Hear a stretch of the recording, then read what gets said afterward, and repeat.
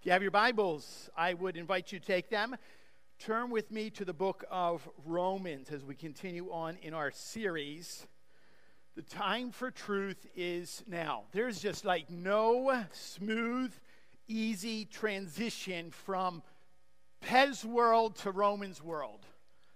But we're going to do the very best that we can. Welcome every single one of you to Big Woods Bible Church. Those of you that are joining us online, we welcome you as well. Thank you, Rosie Powell family, for your story, your testimony of God's faithfulness, first and foremost, which was very clear, but also the blessing of church family. And so that's why we gather. Every single one of us here have a story. And that story is not complete apart from one another, pouring into each other's lives. Thank you for that testimony. We have a momentous task before us. I think this is 3 or 4 weeks just in Romans chapter 11. And I've decided little altar plans. We're going to finish it up today as Romans 11 has been heavy. And we're going to focus on Advent from here on out as we look forward to celebrating the birth of the Lord Jesus Christ. Let me explain to you just a little bit. Unless you're new here, you would not know. I preach what is referred to as expositionally. So I preach chapter by chapter, verse by verse, in a sense, word by word through this book. And so we've been studying the book of Romans now. I think we actually began somewhere around January of this year, took a little break for the summer, and we're continuing on. And we know that there is some heavy things in Scripture. Some things that if you're reading on your own, it's kind of like, yeah, I don't know what's going on. That's why this time is so important for us. We sit under the preaching of the Word of God. This is a moment that I am, in all honesty, terrified. Every single Sunday I go into this at some levels literally shaking, like, Lord, help me with this moment, because this is how the Holy Spirit speaks to us all. And so when we come upon texts that are like, an olive tree, what are we talking about? That's why we need the Holy Spirit to guide us every single step of the way. As we've been looking at some heavy doctrine, heavy theology, we talk about the fact that if Romans chapter 9 and 10, where we talked about election and predestination, if they're hard to understand, hard to accept, Romans chapter 11 is just hard. And so that's why we need the Lord's help. I would ask that you would bow your heads with me and pray that we would hear a word from the Lord together. Let's pray.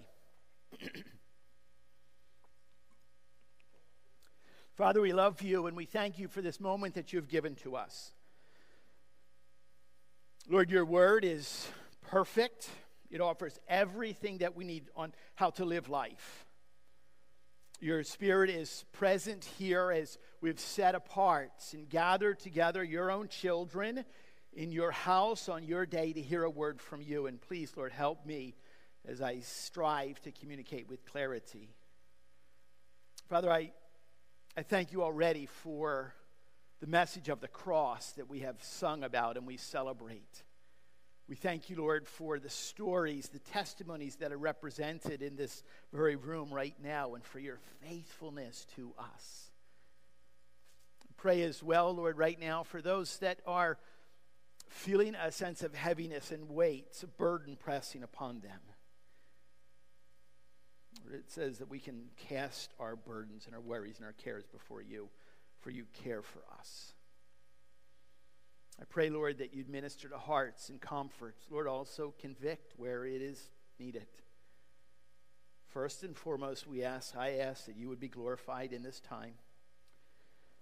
Father, we pray for help, just clarity of thought and mind and speech. May everything be for you and for you alone. We ask this in the amazing name of Jesus. Amen and amen. Okay, we have spent the last several weeks talking in Romans chapter 11 considerable time on future. So it's a subset of systematic theology called eschatology. What's going to happen in the future? And we're dealing specifically with Israel's future. Now, when I refer to Israel, a little bit of a reminder, I'm not just referring to a little sliver of land on the eastern side of the Mediterranean Sea, size of New Jersey, population of Indiana. What I'm referring to when I refer to Israel is 0.2% of the entire world's population, of all the Jewish people that are scattered throughout the world. Concentration of them certainly in the nation of Israel, but there's a future for Israel. This is a people group that has faced unprecedented hardship and adversity, yet at some level, you've got to ask the question, they are so blessed. How is it that they have survived and they literally are some of the most influential and successful people on the face of the globe? How does that happen unless God's hand of blessing has been upon them? And we also know that they have what? By and large, Jewish people have rejected the Messiah. They do not accept the Lord Jesus Christ as Redeemer. In a sense, they're focusing still on law and works, still sadly looking for. They don't celebrate Christmas, the arrival of the Messiah, Emmanuel, God with us, the way that we do. Now, although Jewish people have rejected the Messiah, we know that God has not rejected the Jewish people. Last week in verse 11, we saw this, what? They have stumbled, but they have not fallen. In a sense, we could talk about the fact that Israel's rejection is not total. Israel's rejection is not final. And thankfully, only as God can do, he loves to take beauty from ashes. The testimony that we heard today, that's what God does. And as a result of what? A certain people group that, in a sense, the promise was given to, Genesis chapter 15, you're going to have what? Descendants that number the number of the stars. How is that promise fulfilled today? By the Jewish people rejecting the gospel, in a sense, what? The gospel goes global. It's opened up to the Gentiles, the 99.8% rest of the population. And we know that millions upon millions upon millions of people have accepted the Lord Jesus Christ. Paul wrote last week, as a result of that, there should be, in a sense, we talked about this term, this gospel jealousy, that we're to live a life as followers of Jesus, one who have accepted the Messiah, with such love and joy and peace that people look at us and say, I want what they have. Is your life lived in such a way that people long to be like you because you follow Jesus? You've surrendered to Jesus. You submit to Jesus. Do you draw people towards you as you follow the Lord Jesus Christ? There's a sense, a very real word of gospel jealousy that exists here. Now we look, as we continue on, the extent of this salvation. As a result of Gentiles who trust in Jesus, we realize that we're not just like a tack on to the promise. We're actually part of the promise given. And so what he does is he uses an illustration that in first century Middle Eastern world, I think it would be very easily understood. Today, unless you're like a botany major in science, you probably would not get it. Pick it up with me. Our verses begin, Romans chapter 11. We'll read it in sections because there's so much. Pick it up in verse 16. We'll read down through verse 20. The word of the Lord. If the dough offered as first fruits is holy, so is the whole lump. And if the root is holy, so are the branches. But if some of the branches were broken off, and you, although a wild olive shoot, were grafted in among the others, and now share in the nourishing root of the olive tree, do not be arrogant toward the branches. If you are, remember, it is not you who support the root, but the root that supports you. Then you will say, branches were broken off so that I might be grafted in. That is true. They were broken off because of their unbelief, but you stand fast through faith. So do not become proud, but fear. You understand why when we hear the word of the Lord or read the word of the Lord, we're like, I think we need some explanation on that. The number one point we get from this is what? The Gentiles, that's you and I, 99.8% of the world's population, are grafted into the promise. It says branches were broken off so that I might be grafted in. They're broken off because of their unbelief. You sitting here this morning under the preaching of the Word of God, stand fast through faith. If you were to enter what is referred to as the Jaffa Gate, the western side of the old city of Jerusalem, you're to walk about 1 to 2 minutes, really short walk, and you turn the first right you can take onto Armenian Patriarchate Street. You would immediately see on the left-hand side Christ Church. It is the oldest Protestant church in the old city of Jerusalem. Beautiful. If you're to walk in the front doors that lead literally down the aisle, there's the pulpit, and behind the pulpit there's 3 stained glass windows. Either side, stained glass windows are identical, and it's a picture I want to show you. It's a picture of this olive tree. If you can notice, there's some Hebrew, which is interesting. It's a Protestant church. It's not a Hebrew church, but it's in Jerusalem. There's Hebrew written underneath it, and it's actually a quote that we'll read in just from a moment from Romans chapter 11 and verse 29. Hebrew, you read right to left, just in case you need a reminder of that. It says this: "For the gifts and the calling of God are irrevocable." Just pause for a moment. Think about it.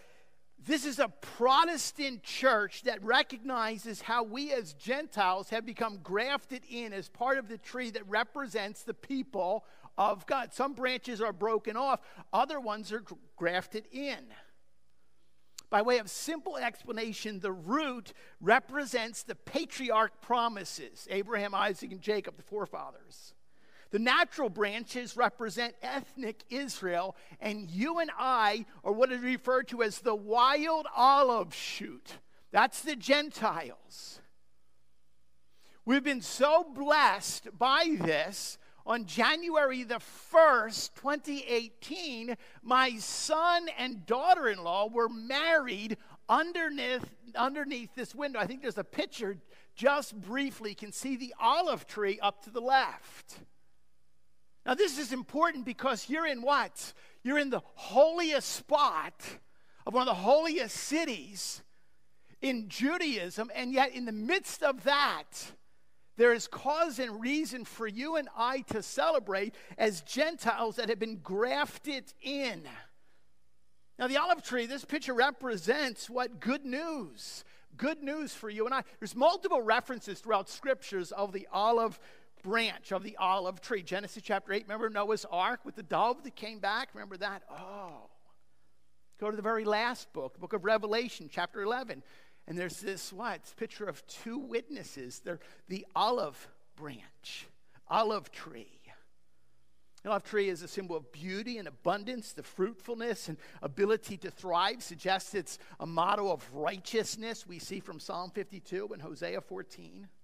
Olive oil was used in the anointing and coronation of kings. It makes it an emblem of sovereignty, and it has been for millennia a picture of God's chosen people, the children of promise. And now at some level, you and I are grafted into this picture. If you recall last week, we talked about this idea of interlocking destinies. And hold with me on this. Don't fall asleep on this. To help us understand this, this is the language that Paul uses that comes from our botany class. Our science of what? Studying plants. And the main idea basically is this. This comes from the science book. The qualities associated with an item's germinal state extend to its germane parts. What does that mean? It means this. Apples come from apple trees. Peaches come from peach trees. Olives come from olive trees. That's what it means. So what? Although Israel, the branches have been broken off because of unbelief, the wild olive shoot, Gentiles, you and I have been grafted in, which means what? This is what we celebrate. There's no longer just Jewish olives. And there's no longer what? Gentile olives. Which means what? There's just olives. Good news. Doesn't Paul write in Galatians chapter 3, there's neither Jew nor Greek. There's neither bond nor free. There's neither male nor female. Why? Because we are all one in Christ. Now, this is significant. This is important because why? Because it's easy for you and I to think, oh, we are special. Which I know that grandma pinched your cheek and said, oh, you are so. You don't let it go to your head. We live in a world at some level that we want to thrust ourselves up to the top so we can look down at other people. Certainly what the Jewish people were doing. And what happens with Christians today? What is one of the biggest criticisms that is labeled against the church? Against what gathers and what happens here. They think they are just so special. Oh, they're just so holy. And we measure ourselves. This is a reminder that, wait a minute, we are all one in Christ. There should not be a smugness, particularly towards what? Particularly towards unbelieving people, and in this context, particularly between unbelieving Jews. We need to be careful. That's why we're warned what? Do not be arrogant toward the branches. Do not, it says in verse 20, become proud. Rather, what we have to have, and I think this was heard in the testimony of Yuri and Michelle earlier, there has to be a love. And forgive me, but there's not a lot of natural love that just exudes from me in my flesh. And I don't think I'm the only one. I think the way that we produce love is when we submit and surrender to the power of the Holy Spirit at work in our life. We have to have a love for the lost as opposed to, yeah, you're going to hell.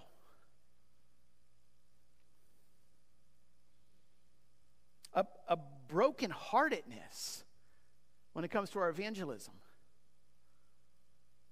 We realize that what? I've found the Messiah. I put my faith and trust in the Lord Jesus Christ, the only one who could atone for the wretchedness and brokenness of my own sin. I found the Messiah.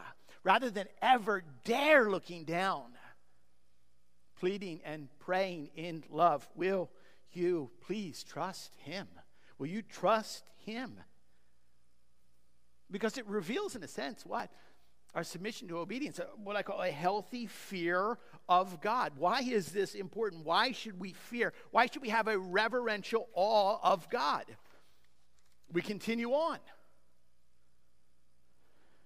We see what as we continue on, the goodness and the severity of God. Pick it up in verse 21 of Romans chapter 11. Just two verses we'll read right here.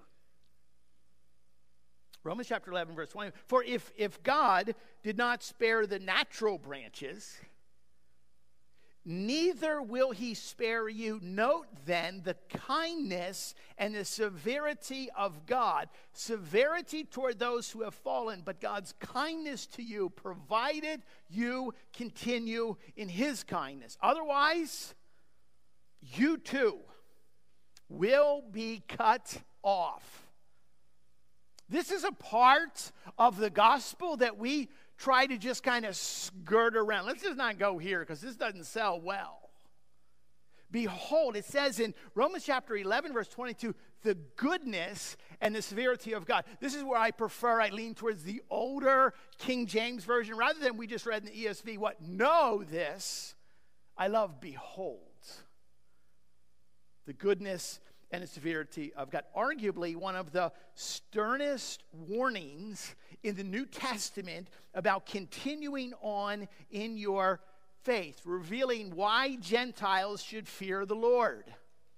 Since God has grafted the Gentiles in, we should appreciate the kindness and the grace of God. Let me just repeat that. Because we have been grafted in, we should be ever grateful and appreciate the kindness and the grace of God. Stop right here. Our bellies are still full from the feast that we all had on Thursday. We had leftovers again, like for the 27th time, we had leftovers again yesterday. So we have this moment where we gather together and we feast. And I would hope, I don't know what's peering into your table time, but I would hope at some level, before you gorged yourself, you gave some attention to, hey, why don't we stop and give thanks because it's Thanksgiving? And so what usually happens is this. Well, what do we have to be thankful for? Number one, this is what I'm just thankful for everyone around this table. Like, can you come up with something new? Like, that's wonderful. Family is a blessing. They are a gift, no doubt about it. So we're thankful for the family, and we're thankful for the food, and we're thankful for the football, and it kind of peters out after that. We think for a moment, and we're thankful for the health that we have to be able to sit here like this, and the strength and the means to eat, and the money that God has provided for us.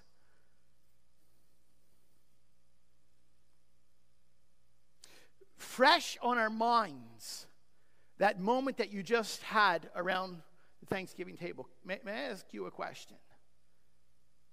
And you'll know the answer, and those that sat around your table will know this answer. Was the grace of God, was the kindness of God on your list of what you stopped and gave thanks for? Was God mentioned? God's grace, God's unmerited favor upon your life. The very fact that you and I deserve wrath, yet we are able to gather together in the freedoms. Yeah, but it's not fair out there. Well, no, God is still good. Remember, no yeah buts. Remember last week? The very fact that we were able to gather like that, knowing what? As our bellies are filled, our souls have been forgiven. Thus the importance, thus the significance that we hold tight to the latter part of verse 22 of Romans chapter 11. Behold, know this, the goodness and the severity of God. That's God's goodness. And this certainly sounds better than the other part. We're actually at some level to praise God for his severity, his justice. In Greek, it's the word apotomia. It means harshness or sternness.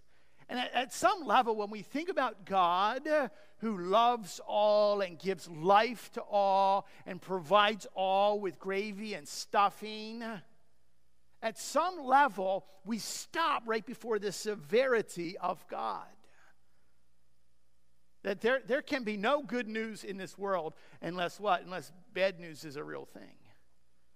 Often neglected is what? The simple doctrine of hell that Jesus himself speaks often of.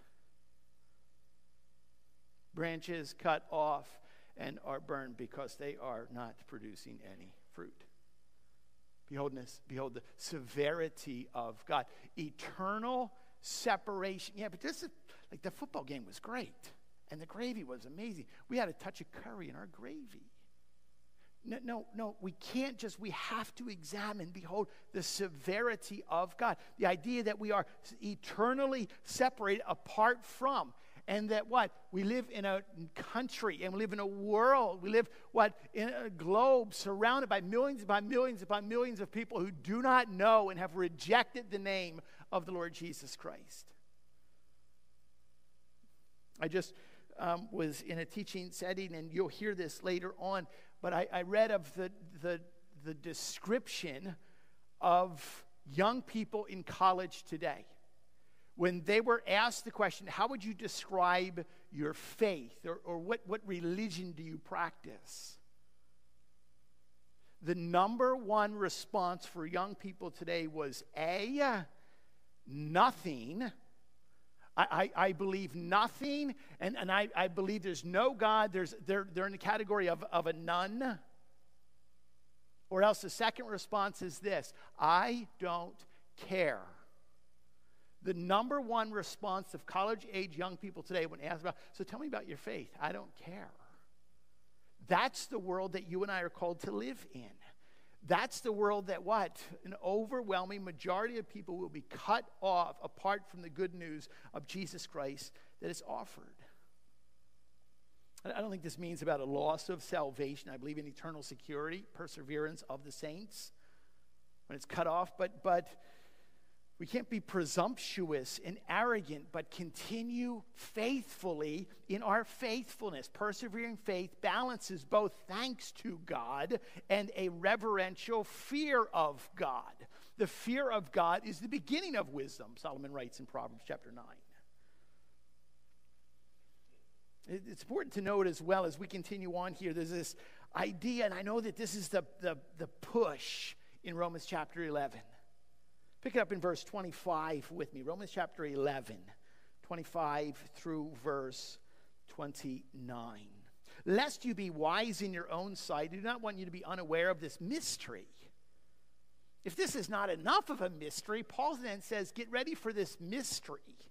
Brothers, a partial hardening has come upon Israel. Spend any time around Jewish people today and you'll realize there's a hardening that has taken place.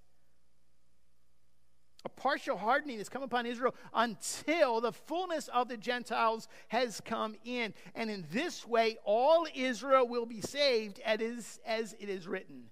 The deliverer will come from Zion. He will banish ungodliness from Jacob. This will be my covenant with them when I take away their sins. As regards the gospel, they are enemies for your sake. But as regards election, they are beloved for the sake of their forefathers. For the gifts and the calling of God, there's that verse, are irrevocable. Now, if you think for a moment, wait a minute, isn't this a little contradiction? This is what people love to kick at. It says all Israel will be saved in verse 26, but earlier, if you remember, it says that a remnant will be saved. Which is it? I don't think it's a contradiction. Rather, I think it speaks of all future ethnic Israel who will be counted among the remnant are saved. Now, there's a mystery that is a portion of this, so profound. There's a revival that is coming amongst this people group that is so significant that we totally do not understand it. And it says at some level, at a latter part of every single one of the Jews who are counted with the elect. A great number of Jews will believe in the Messiah. A revival, perhaps second to none, will take place, which leads us to the latter part of this. And this is the doxology that leads, the theology that leads to doxology. Romans chapter 11, 33 through 36. The Lord is worthy of all of our praise. Now just think about this for a moment. As a result of this amazing truth the Apostle Paul has been writing about, literally millions upon millions of Gentiles are grafted in, adopted in, ushered into the family of God, as well as a revival that is so significant, it is a mystery that we cannot fully behold. As a result of both groups coming to know the Lord, he erupts into a doxology of praise with thanks and blessing that is directed to God and God alone. The latter part, pick it up in verse 33. Oh, the depth of the riches and the wisdom and the knowledge of God. How unsearchable are his judgments. How inscrutable his ways. For who has known the mind of the Lord? Who has been his counselor? Who has given a gift to him that he might be repaid? For from him and through him and to him are all things. To him be the glory forever. Amen. It is a song of praise that erupts at some level, may sound a little familiar. It comes from the Spirit of God through the prophet Isaiah, through the prophet Job, to what Paul quotes here. And it's a worthy reminder, what? That is dearly and desperately needed for you and I, that the world needs to hear on a regular basis. And this is the truth. No human being can understand the mind of God. No human being is able to give counsel to God. So just pause on that for a moment. You and I, we don't go real far in life before we recognize and realize the fact that we need some guidance. We need some counsel. Testimony was given of that. Some of the big decisions before what? Before I sit down with a young couple to be married, they will go through weeks of premarital counseling.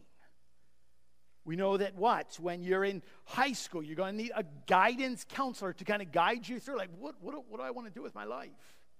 You get to university and there's an academic advisor. This is what you take. This is what you don't take.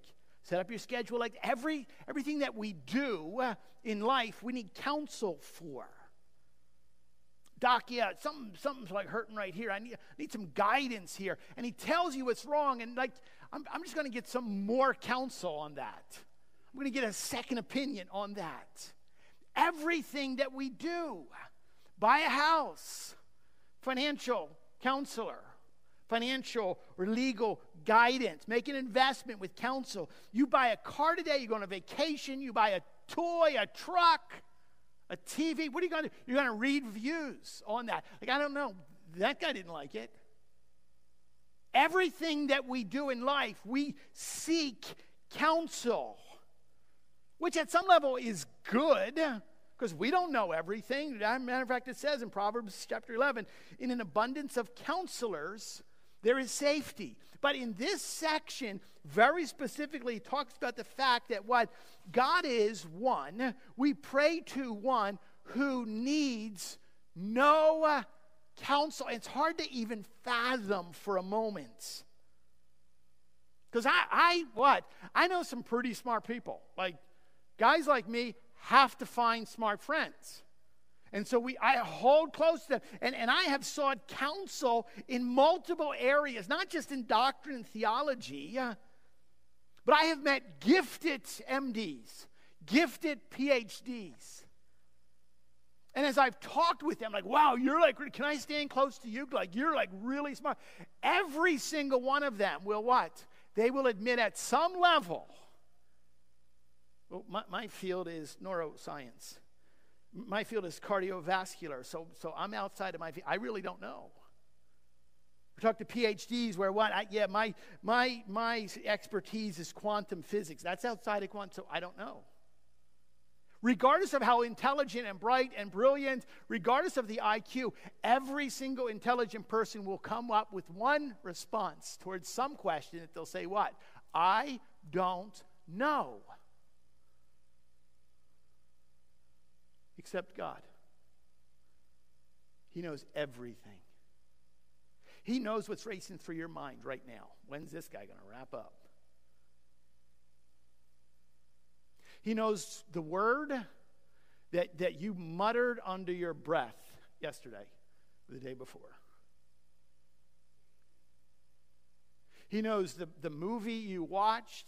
He knows the thought that you paused on in your heart. He knows the jealousy that wells up inside of you. Why can't my life look like the one that I was just looking at on that blog, on that post? Why does my life stink?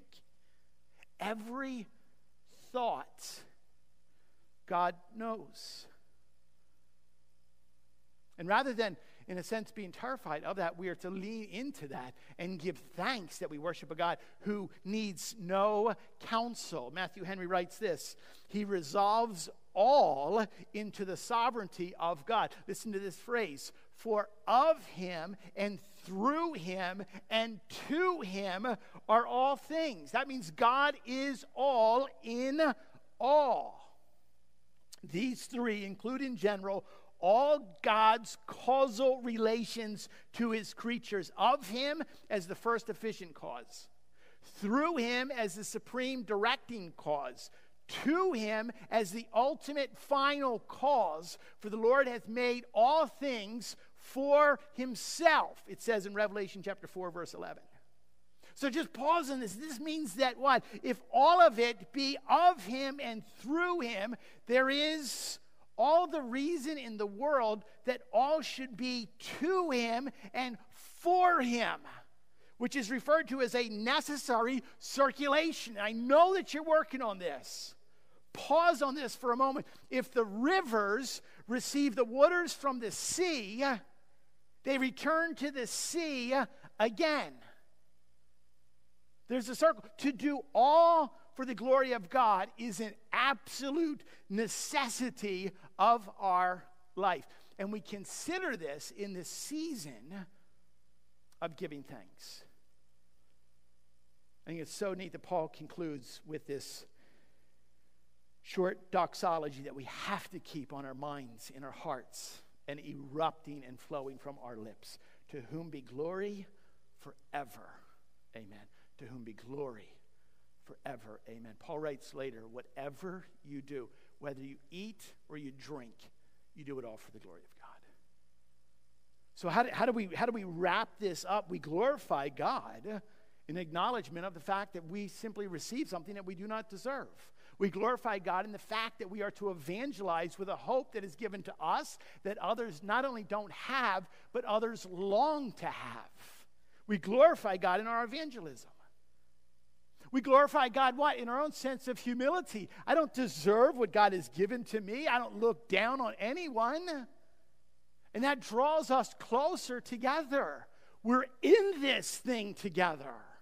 The body gathered. We glorify God in our unity, and we live humbly with thanksgiving and fear of God. And lastly, we glorify God in our worship. Don't race through this moment. Don't fuss and fume on a slushy, wet, cold, snowy day as you come together. As we are asked to stand in a moment and lift up our voices in praise and adoration, pause in that moment and realize what we're doing, who we are in the sight of not only the living God, but a loving God. All of that, as we have been grafted in, all of that to offer and share to those who don't know the hope of the gospel. Everything we do, everything that we do is for his glory and his glory alone. May we be reminded of that this morning. Father, we love you. We thank you, Lord, that you are so patient with us. You offer us grace that we don't deserve. Lord, as we get ready to exit, as we get ready, Lord, to sing, may we sing with a renewed understanding and thanksgiving in our hearts. Father, may we also pray for those, especially the Jewish people who have rejected you. We're thankful that the rejection is not total and the rejection is not final. Father, I pray, Lord, as we long for and look forward to an amazing revival amongst your own, that we would have opportunity to be faithful in praying for them and sharing the good news. Father, we so desperately need your help. We thank you for these moments that we've had together to learn of you. May you continue to be glorified. In your name we pray. Amen.